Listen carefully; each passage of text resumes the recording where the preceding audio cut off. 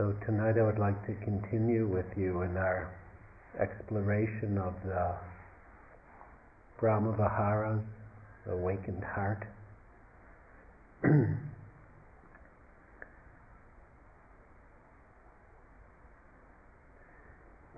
As a whole, taken as a whole, one way we could think about the Brahma-Viharas is as a roadmap. That they provide a roadmap for how the awakened heart responds to reality. That metta meets life in a friendly way, in an open way, in a loving way. That the heart has this morphic quality or possibility of changing depending on the circumstances that arise, reality as it appears. And so then when there's suffering, the heart morphs quite naturally to express compassion. It's a natural response to the sorrows of human life. Joy blooms in resonance with other joy, with other goodness, gladness, happiness, success, beauty. And equanimity expresses a certain understanding, a certain wisdom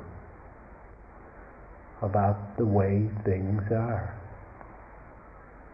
that balances and holds all the other factors with wisdom. And in this way, emptiness is not empty. Or the other way we might suggest is that emptiness is full. It's full of the awakened heart.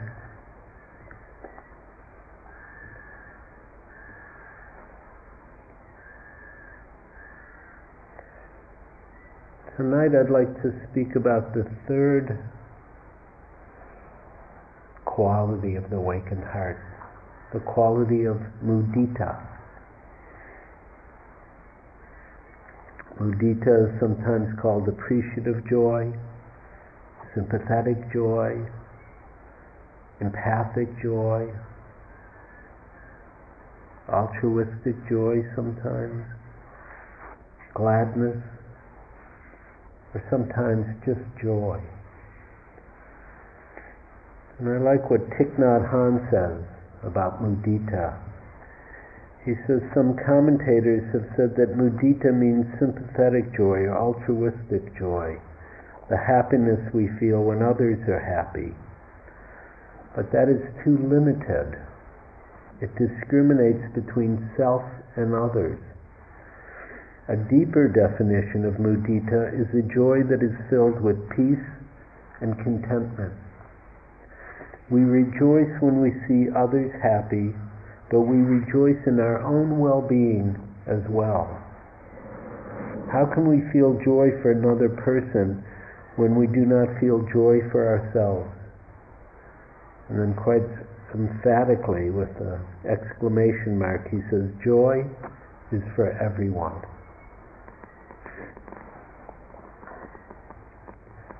And the same thought is echoed by Ajahn Dhammadharo, who said, develop thoughts and feelings of appreciation, taking delight in the happiness that you experience and in that experienced by others. And I feel that's very helpful for us, because if we're simply presented with the idea of sympathetic joy or empathic joy, it's always about the joy of others. When joy, as Thich Nhat Hanh said, it's for all of us. It's for ourselves, for our own well-being, for the well-being of all beings. And whenever we use that phrase, all beings, we include ourselves. We're another being. And the part of us that is saying that is not the small sense of self. The part of us that sees that knows that understands that. In Pali, the word mudita means to be pleased or to have a sense of gladness.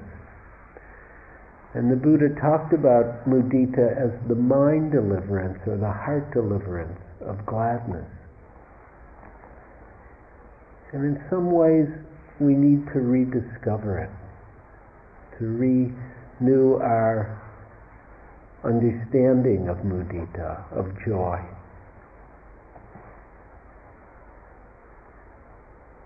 It's not exactly the joy of our society based on competition, based on winning, based on gaining, based on keeping. It's a more sublime joy, and sometimes we might have lost touch with it. Nyanaponika Thera, in his, again, somewhat archaic language, but there's a certain poetic to his language. He says, "Let us teach real joy to men and women. Many have unlearned it. Life, though full of woe, holds also sources of happiness and joy, unknown to most. Let us teach people to seek and to find joy within themselves and to rejoice with the joy of others. Let us teach them to unfold their joy to ever sublimer heights." How's that for an instruction? How's that for a practice?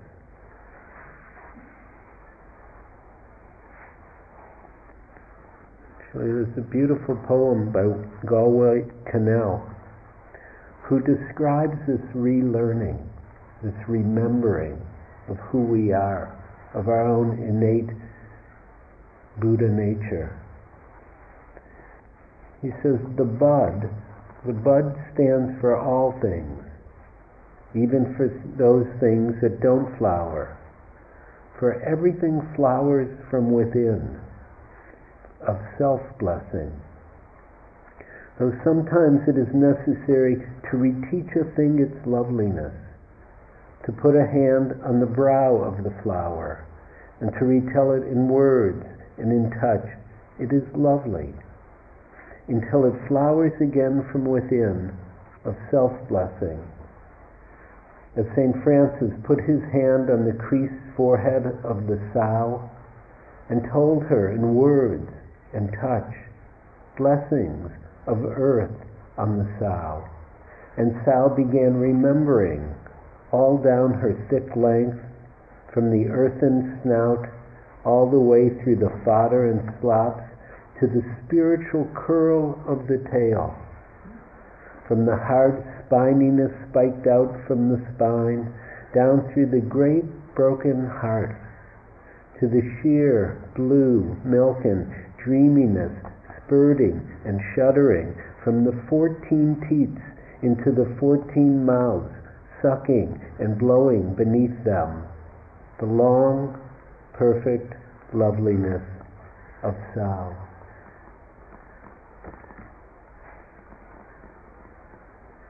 Sometimes we have to relearn, remember, reteach ourselves of our own loveliness, our own beauty, our own value. Remember, reminding, rediscovering our inherent goodness that is not conditioned by what we do or what we've done or what we've accomplished or the somewhat limited values of society, but to begin to look from ever sublimer heights or depths, however you want to think of it, to really see the beauty that's here, see the goodness that's here, see the joy that's here, the kindness that's here, the love that's here.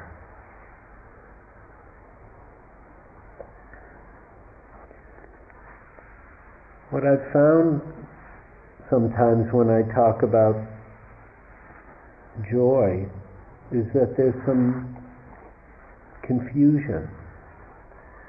one of the confusions is, oh, well, I shouldn't be feeling joy because the world's such a mess. And that's not my understanding of the Buddha Dharma. It's almost the opposite. That part of the practice, part of the realization of Dharma is actually to still find our joy even in the face of suffering. Doesn't mean we deny suffering, doesn't mean there's the heart's response of compassion, but compassion doesn't overwhelm the other qualities of the awakened heart. And compassion needs the quality of joy, so it doesn't end up becoming melancholy, depressed, overwhelmed by the suffering. That if we can't delight in the goodness, in the beauty of the day ending, the flowers, the sounds of the birds, the bunnies, the foxes, each other, our hairstyles, whatever it might be.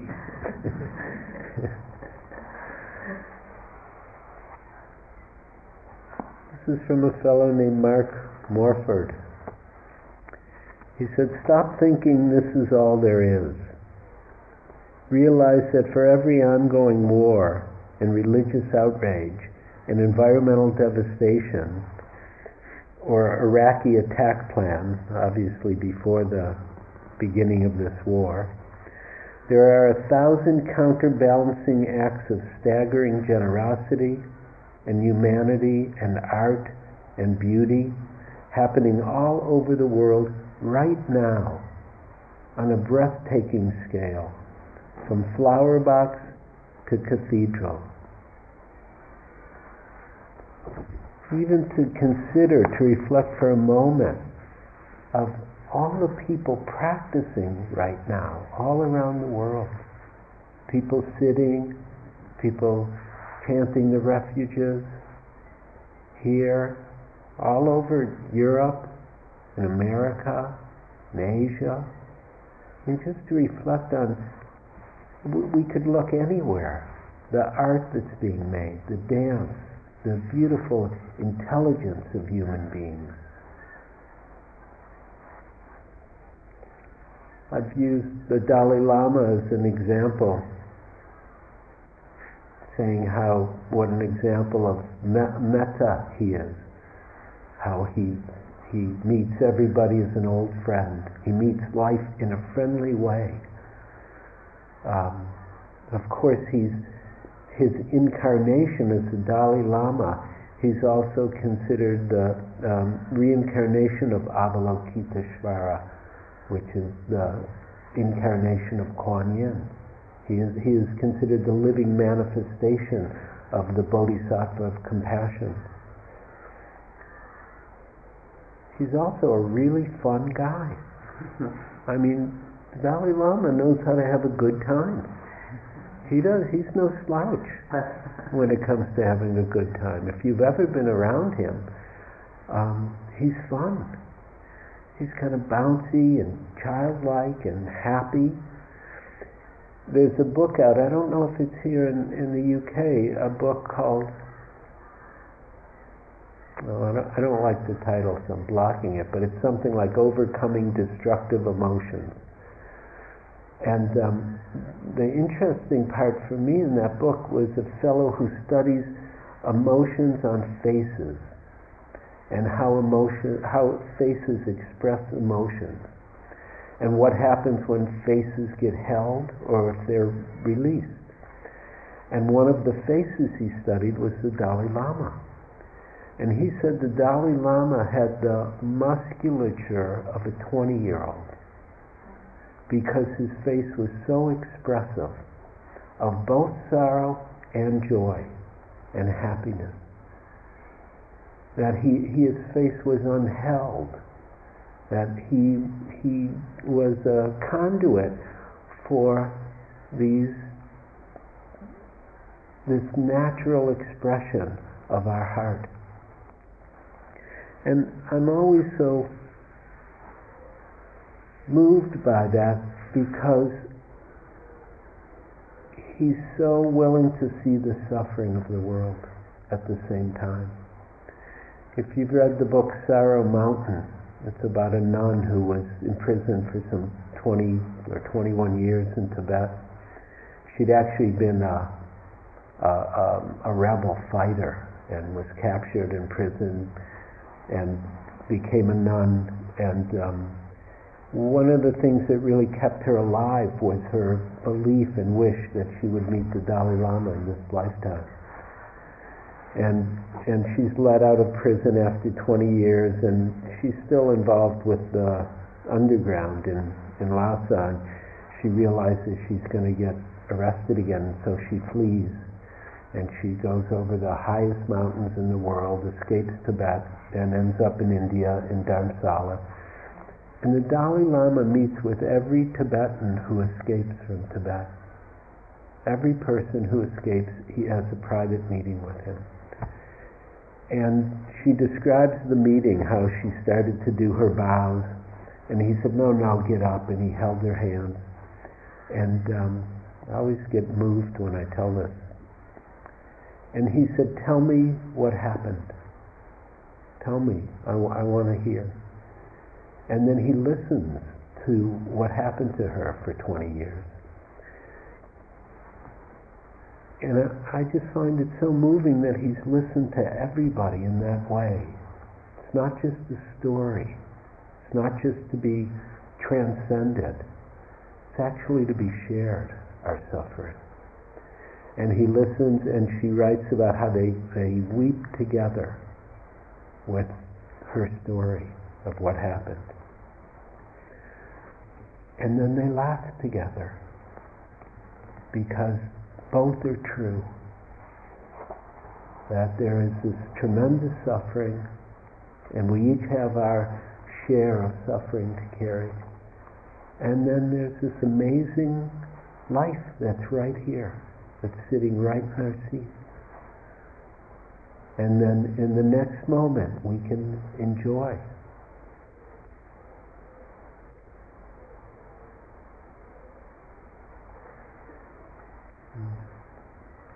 Again from Nyanaponika Thera. He says, noble and sublime joy is not foreign to the teaching of the enlightened one. Wrongly, the Buddha's teaching is sometimes considered a doctrine espousing melancholy. Far from it, the Dharma leads step by step to an ever purer and loftier happiness.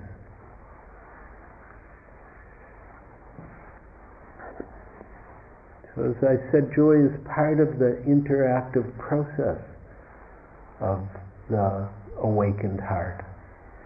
And it lifts the compassion from becoming melancholy, depressed, morose. It keeps the equanimity from becoming detached, dry, cut off.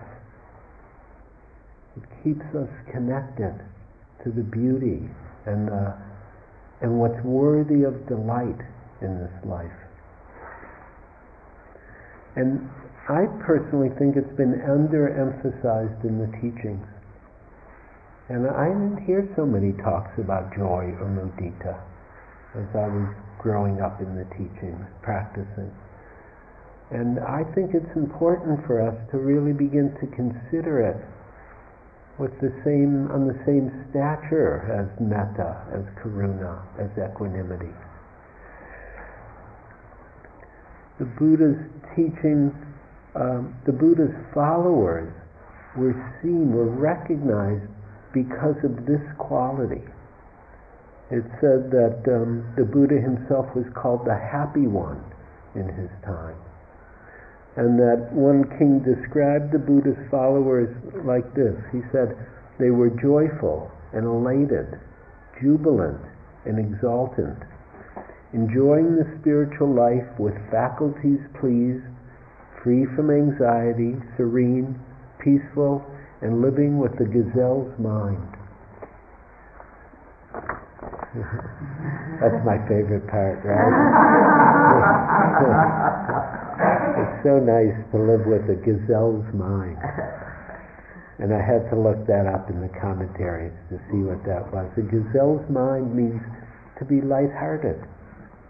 And it's such an important quality in practice, to have a sense of humor, actually, to have a sense of lightheartedness, to have a sense of, even though what we're doing is as serious as anything that I know on the planet, to also take it lightly, to be able to hold it lightly, to be able to bring in the wisdom of equanimity and understand that as serious as it is, we can relax, we can enjoy, we can delight in the process.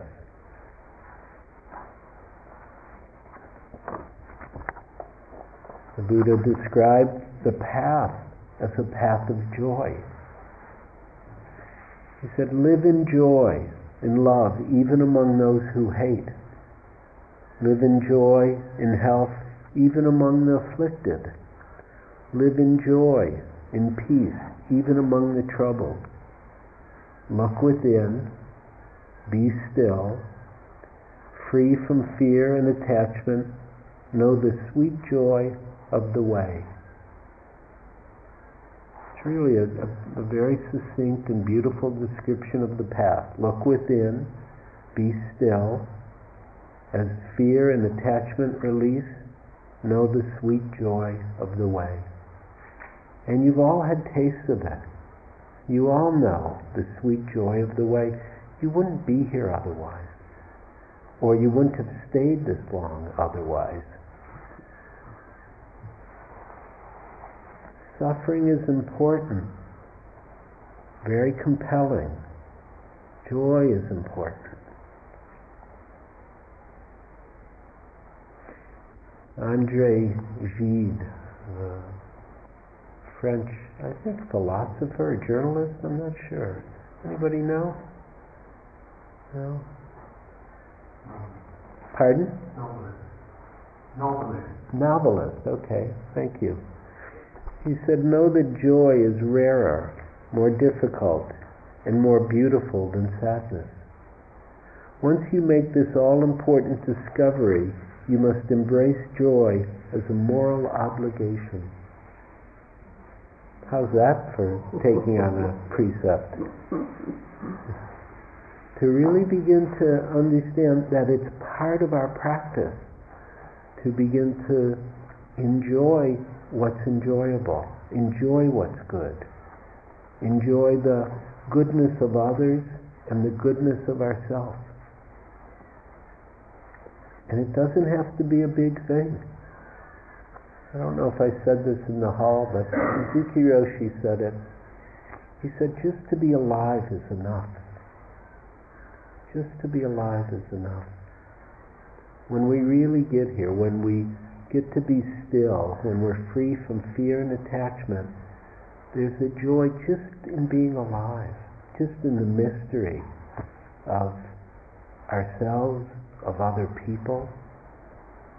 Have you noticed what a mystery it is to be here? Or a mystery that I can say things and you have some idea what I'm talking about? I mean, it could be really different, you know. I could be, going la la la la la la ding dong, and maybe you'd have some sense of what I was trying to communicate. But I mean, even the phenomena of language is a mystery.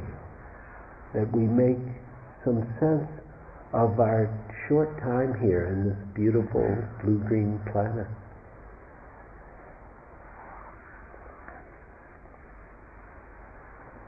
So what supports joy? What supports joy? One thing that supports joy is our actually paying attention to it, recognizing it, not overlooking it, not forgetting about it, not being too attached to suffering or too caught up. And it'll happen plenty. Suffering is it's compelling, and it's here for all of us and for the world. But to not forget to pay attention to what's beautiful, or to start to see a little bit differently. Again, from Thich Nhat Hanh, he says, when we have a toothache, we know that not having a toothache is a pleasurable feeling. Right? It's so simple sometimes. But when we do not have a toothache, most of us are unaware of this pleasant feeling. So I want you to just enjoy this really nice feeling right now of not having a toothache, or not having a broken leg, or whatever, of having things functioning even just normally, relatively normally, let's say. He says, only after we become blind will we be aware that having eyes to see the blue sky and white clouds is miraculous. While we can see, we are rarely aware of this miracle. Practicing meditation is to be aware of both what is painful and what is miraculous. Happiness is the nourishment of the meditator, and it is not necessary to look for it outside of ourselves. We only need to be aware of the existence of happiness in order to have it immediately. And what he's suggesting is, in the moments of, how can I say it? In the moments when we're not unhappy, that is a certain kind of happiness. When we don't have a toothache, it's okay. Enjoy it. Partly because it won't last. Of course, the good side of impermanence is the suffering won't last either.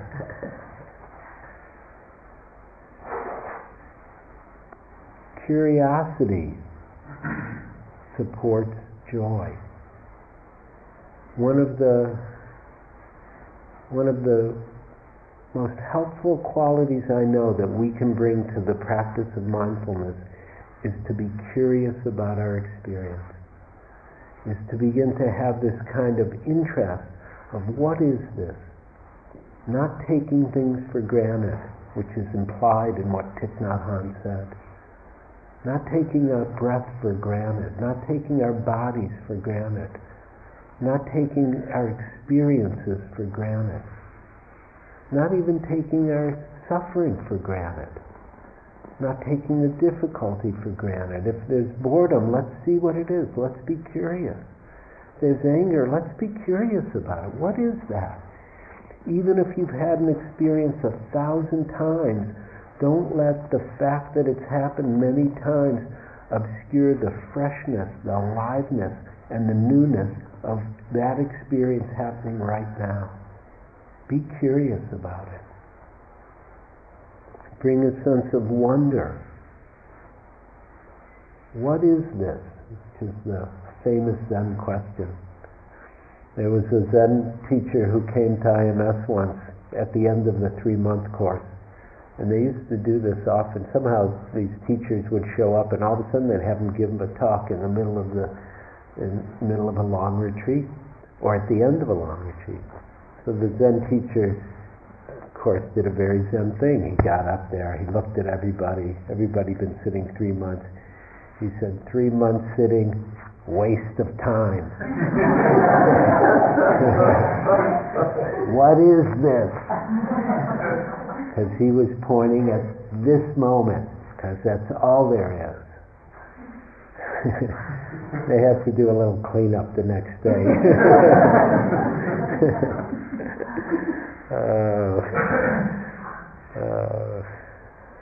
But that sense of wonder, of curiosity, of awe about each moment, any moment is possible. And then one of the things that often comes when there's true curiosity or wonder is it's very closely connected to a sense of gratitude. and appreciation.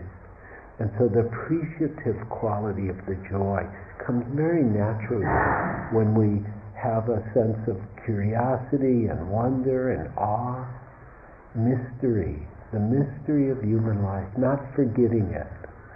And not expecting it to be here in every moment. That's not how anything works. But periodically bringing it up, raising it, remembering. One of the practices that I really like to do, I do about once a year with my daughter. And we've done it since she was about, 10 or 11. And we do it for about a minute at most. And the practice is that she has to look at me and I look at her, and she has to see that I'm not her father, and I have to see that she's not my daughter. And it's a very interesting practice to do with anybody you're in relationship with, to break the trance of the roles that we happen to be in and actually see beyond the role. And my daughter, she'll still do it with me. Actually, it was very interesting. She would do it at first. We'd do it a little bit for 20, 30 seconds. She'd say, okay, that's enough. That's enough. Because it's a little weird to do, at a certain age.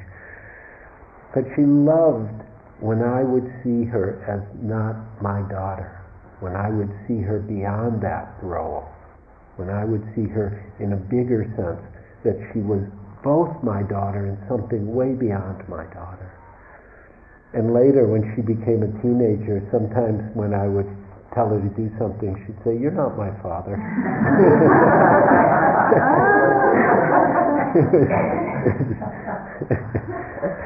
And now she likes to do it. She's about 22, my daughter. Now she likes to do it once a year, just to play with it.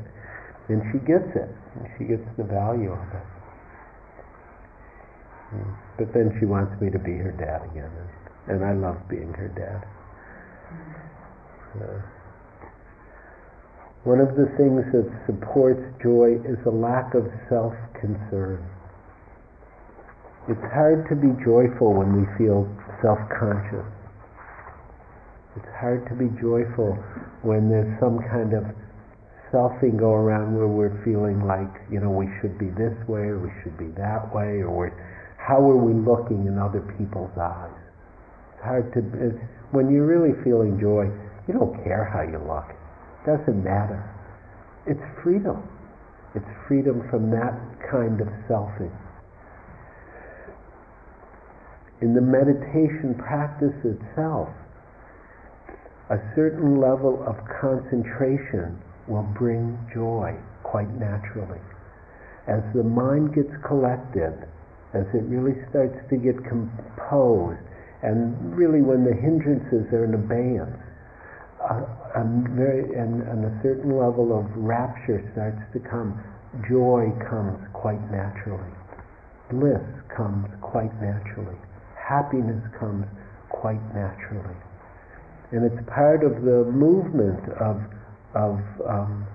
the mind releasing and letting go, becoming one.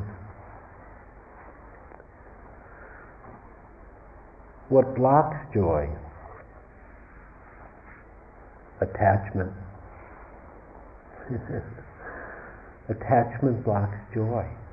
Grasping, trying to hold on to things, trying to keep things some way, trying to force things, even good things, actually takes the joy away. William Blake has a beautiful poem. He who binds himself to a joy does the winged life destroy. But he who kisses the joy as it flies lives in eternity's sunrise. The whole Dharma is right there. He who binds himself to a joy does the winged life destroy.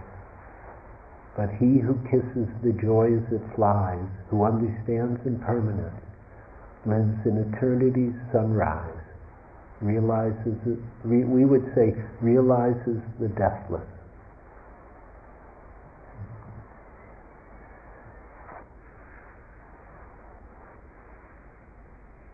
The comparing mind will block joy.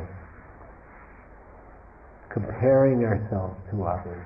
Oh, they've got this. Oh, I've only got that. Oh, I want what they have. Oh, I don't want them to get what I have.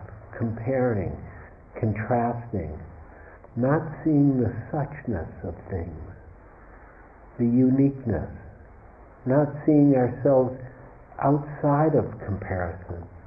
What happens if you see yourself without comparing yourself to anything or anybody in the world?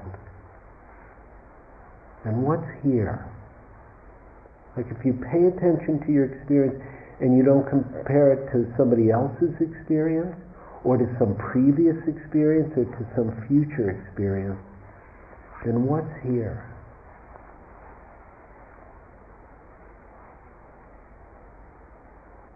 And it's just like this.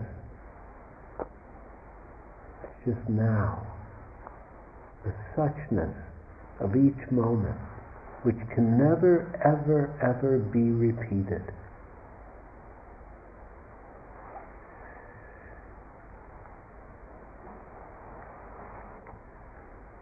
Many of us have grown up with some kind of scarcity model about the world, about the universe. If they have it, I can't have it. Or if I have it, there's not enough for them. It's not true with joy. There's enough joy to go around.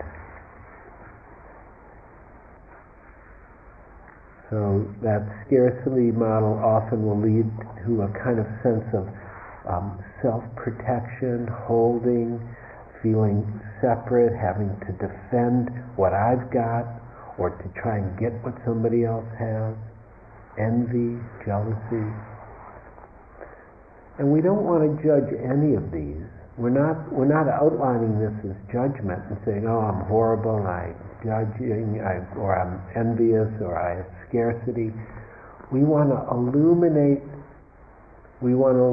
our confusion in the service of letting it go. If we don't see it, if we're not able to see the obscurations, they'll keep obscuring us. There'll be a wall. But when we can see them, then we can begin to let go. Not by doing anything, simply in the light of mindfulness and kindness, compassion, love.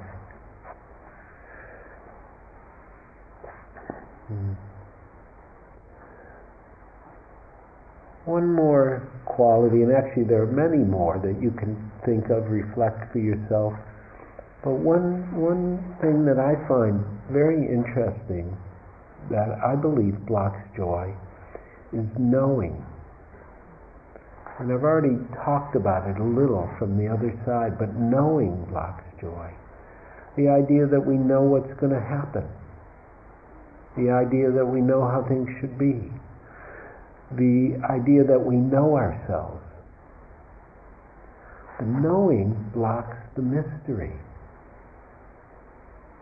And in Zen, they have a beautiful saying. They say, not knowing is most intimate. Not knowing is most intimate.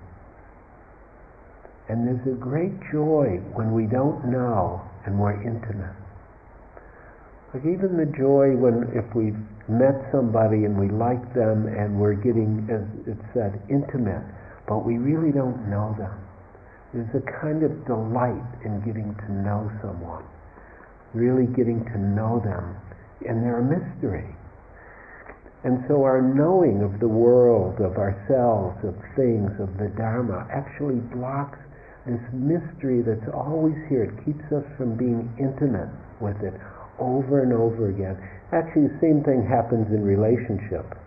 At first we meet this person and it's so delightful because they're a mystery and we're becoming intimate, we get to know them. Then 6 months later, 8 months later, oh, I know them, they're not so interesting anymore. One of the beauties of what's possible in relationship is to keep not knowing, to keep seeing, to keep breaking the trance in whatever way, like I described with my daughter, just to break the trance of the roles. of the time, of the habit, and to delight in the mystery of another person, of each other, of the world, of the light changing, of the birds quiet down when they go to sleep. They're really noisy in the morning, you know that. We don't have these noisy birds in the morning at Spirit Rock. I mean, 4:30, 5 o'clock, it's like, I love you, but I want to sleep a little more, please.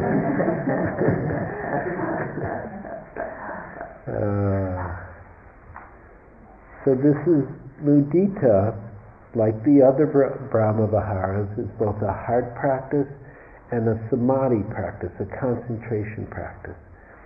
And when it's done, when we're invoking the Brahma Viharas through samadhi, we use these repetitive phrases.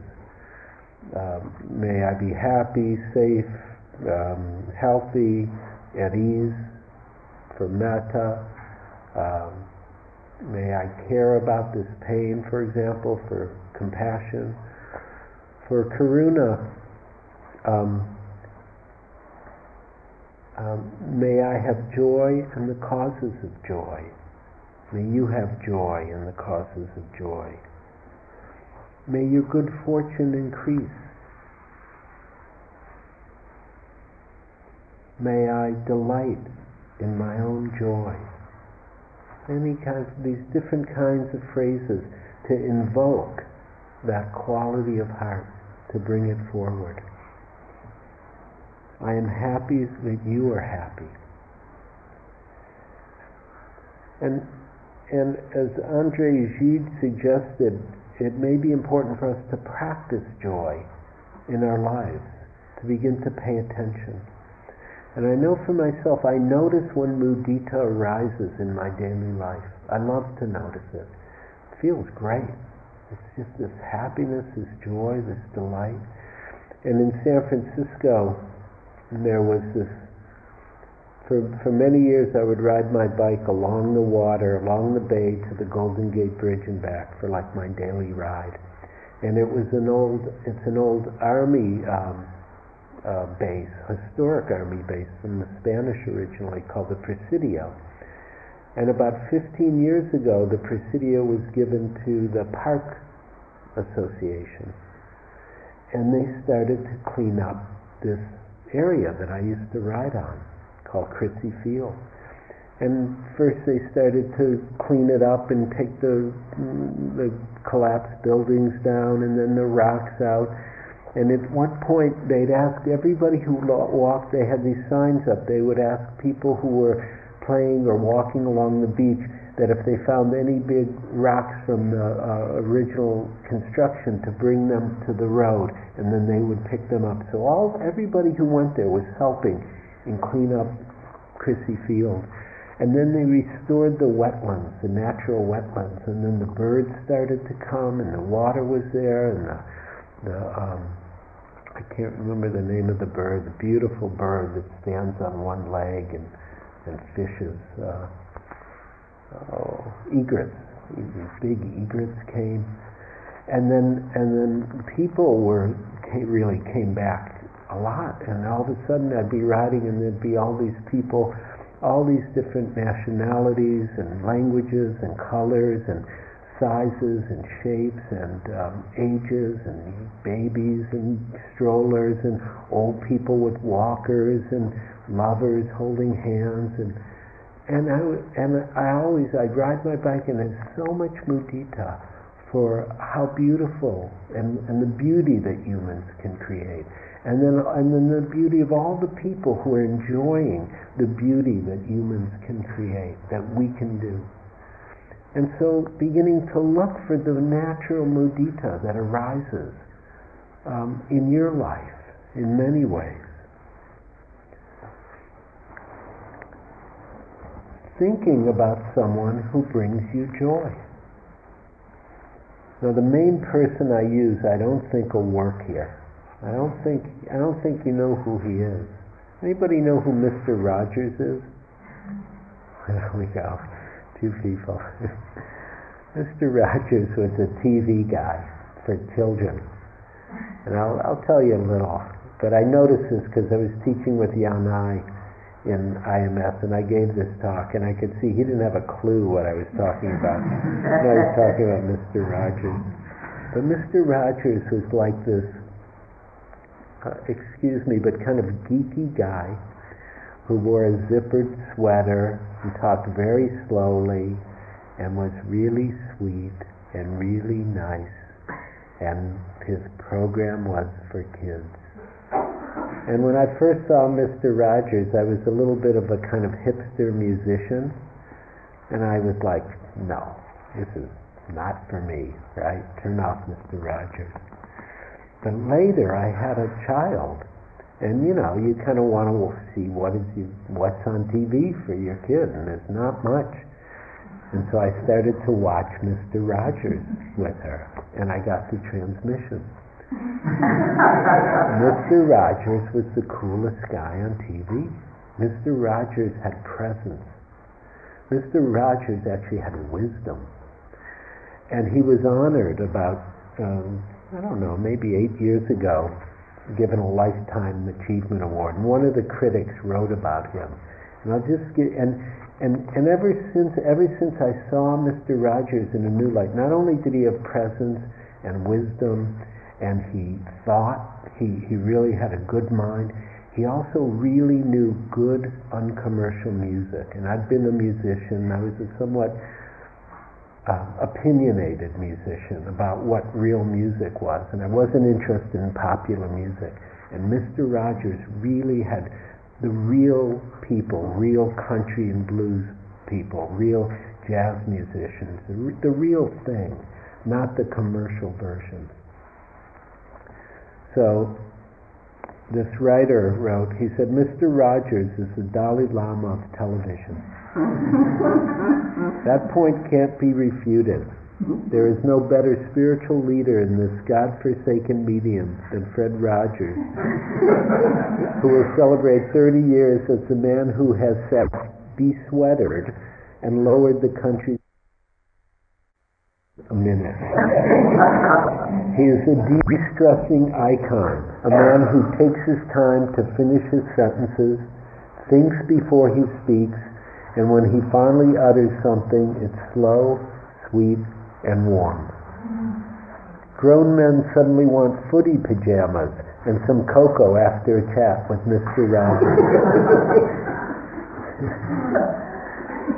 And then he goes on to talk about what he did on this award ceremony, which is interesting from a Dharma perspective. He won this award, Lifetime Award, and what's called the Emmys in America. And it's, they give awards to the programs. And it's a big deal for television. And so he says, he is a man who garners enormous respect from people. On the Emmy broadcast, he asked, and it's a signature move for him now, for everyone to take 30 seconds and to think about a loved one or someone who has been instrumental in supporting them. Now that's a Dharma practice, to think of a benefactor. It's actually one of the practices that we do when we're doing formal metta practice. It's considered one of the best ways to begin metta is to think of someone who's helped us or supported us or been a benefactor, and then start offering the metta for them, because it's so easy to connect with our hearts. And so Mr. Rogers does this on this television show. And to take 30 seconds, think about a loved one or someone who's been instrumental in supporting them. And the writer goes on, he says, all the big stars bowed their heads. Do you know how long 30 silent seconds on television feels like? And it's not like you can resist the man. He tells you to take 30 and you do it. So Mr. Rogers is someone who brings a lot of joy. The beauty, his being, just makes me happy. Somebody else who's brought me a lot of joy in my life was an African-American musician named Sun Ra. Anybody here know who Sun Ra is? Okay, we've got a couple, few. Sun Ra was, let's put it this way, Sun Ra understood the shamanistic roots of all music. And Sun Ra kept a big band together for something like 60 years. He garnered that much respect. So he had started a band in the late 20s, and he died somewhere in the 90s. And I would go see him perform with his band, and Sun Ra would come out with this hat, something like those Tibetan hats that have the big thing hanging over, and he'd be wearing these sunglasses shaped like big stars, right? And then he'd be wearing this long spangled gown that glittered in the light, and these big shoes. What do you call those shoes? Platform shoes. He'd be wearing big platform shoes. And Sun Ra was happening. Sun Ra, he knew how to have fun, and he understood the theater and music and aliveness and goodness of performance that was not about making money. It was about joy. It was about expressing all of human life, because they didn't just play happy songs. And Sun Ra, even in the early 60s, I saw films of Sun Ra's band where he took the band to Egypt and they're playing while they're marching around the pyramids. And he understood the spiritual nature of music. You can ever hear some of his music. His one big hit, which of course was not really a hit commercially, but was the most well-known, was called Space is the Place, Don't You Want to Go? Sun Ra. And so you could reflect for yourself, who brings you joy? What brings you joy? What touches that part of your heart? What brings a sense of delight, happiness, gladness?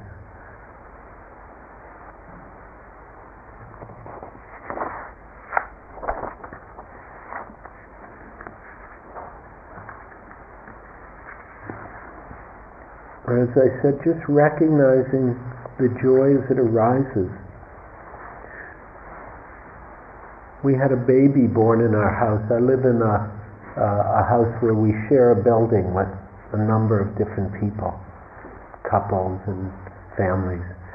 And one of the families had a baby while I was teaching at IMS, actually, a couple weeks ago.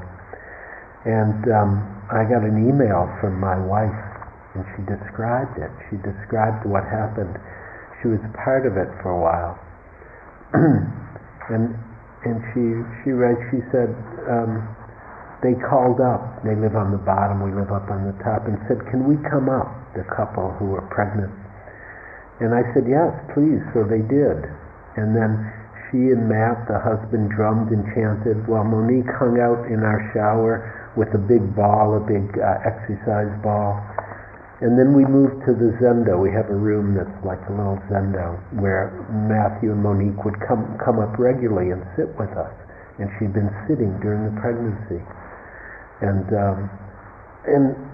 We moved to the Zendo and propped her with myriad cushions as the contractions got more and more intense, listening to Kitty, Sarah, and Tanisara between bouts of ouch. Kitty, Sarah, and Tanisara are good friends of ours who have a beautiful CD called Buddhist Heart Mantras. And so they were playing the mantras as she was going through her contractions. Listening to Kitty and Tanisara between big bouts of ouch. Monique was amazing and finally said, call the doula. Do you know that word? Same word here? Doula, the midwife. The doula came and we hung out here a bit more, moving between the bathroom to the Zendo and back with longer contractions and less rest in between. Matt and I held her back, her feet, her hands, brought water and tea and banana. Finally the doula said, let's go.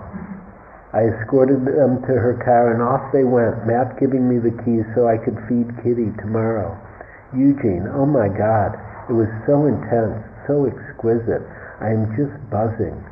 Could feel all that life just pouring through her, even with the pain. Not sure whether to laugh or cry, so I sat for a while. I'm more settled now, but still vibrantly alive. I suppose I could feel some worry. They're not out of the woods yet, but I just feel radiant joy. Wow. We never know when joy will appear, will display itself with the mystery of life, the beauty of life, the goodness of our lives. This is a really dramatic example. Ryokan describes it so simply. He says, the bamboo grove in the front of my hut, every day I see it 1,000 times, yet never tire of it. How would that be? To see the bamboo grove in front of our hut and never tire of it.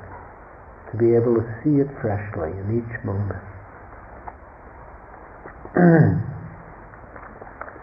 The last piece is the joy of the Dharma. The joy of the Dharma itself. Mudita is one of the 4 immeasurable states of a Buddha. Immeasurable because it's boundless. That there's no edge to it, no limit to it. Mudita manifests particularly as limitless joy over the liberation of others from suffering. And so to begin to delight in the Dharma, to enjoy the Dharma, the process, the difficulties. When the difficulties are in abeyance, the freedom from suffering, to recognize it, acknowledge it, enjoy it, delight. Delight in the possibility of the human heart and mind to awaken.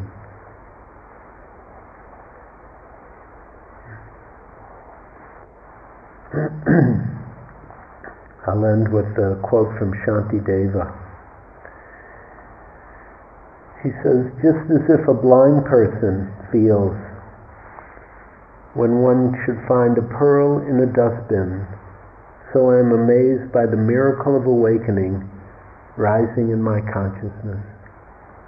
It is the nectar of immortality that delivers us from death, the treasure that lifts us above poverty into the wealth of giving to life, the tree that gives shade to us when we are scorched by life, the bridge that takes us across the stormy river, the cool moon of compassion, the sun that dispels darkness, the butter made from the milk of kindness by churning it with Dharma. It is a feast of joy to which all are invited. Let's sit for a minute, please.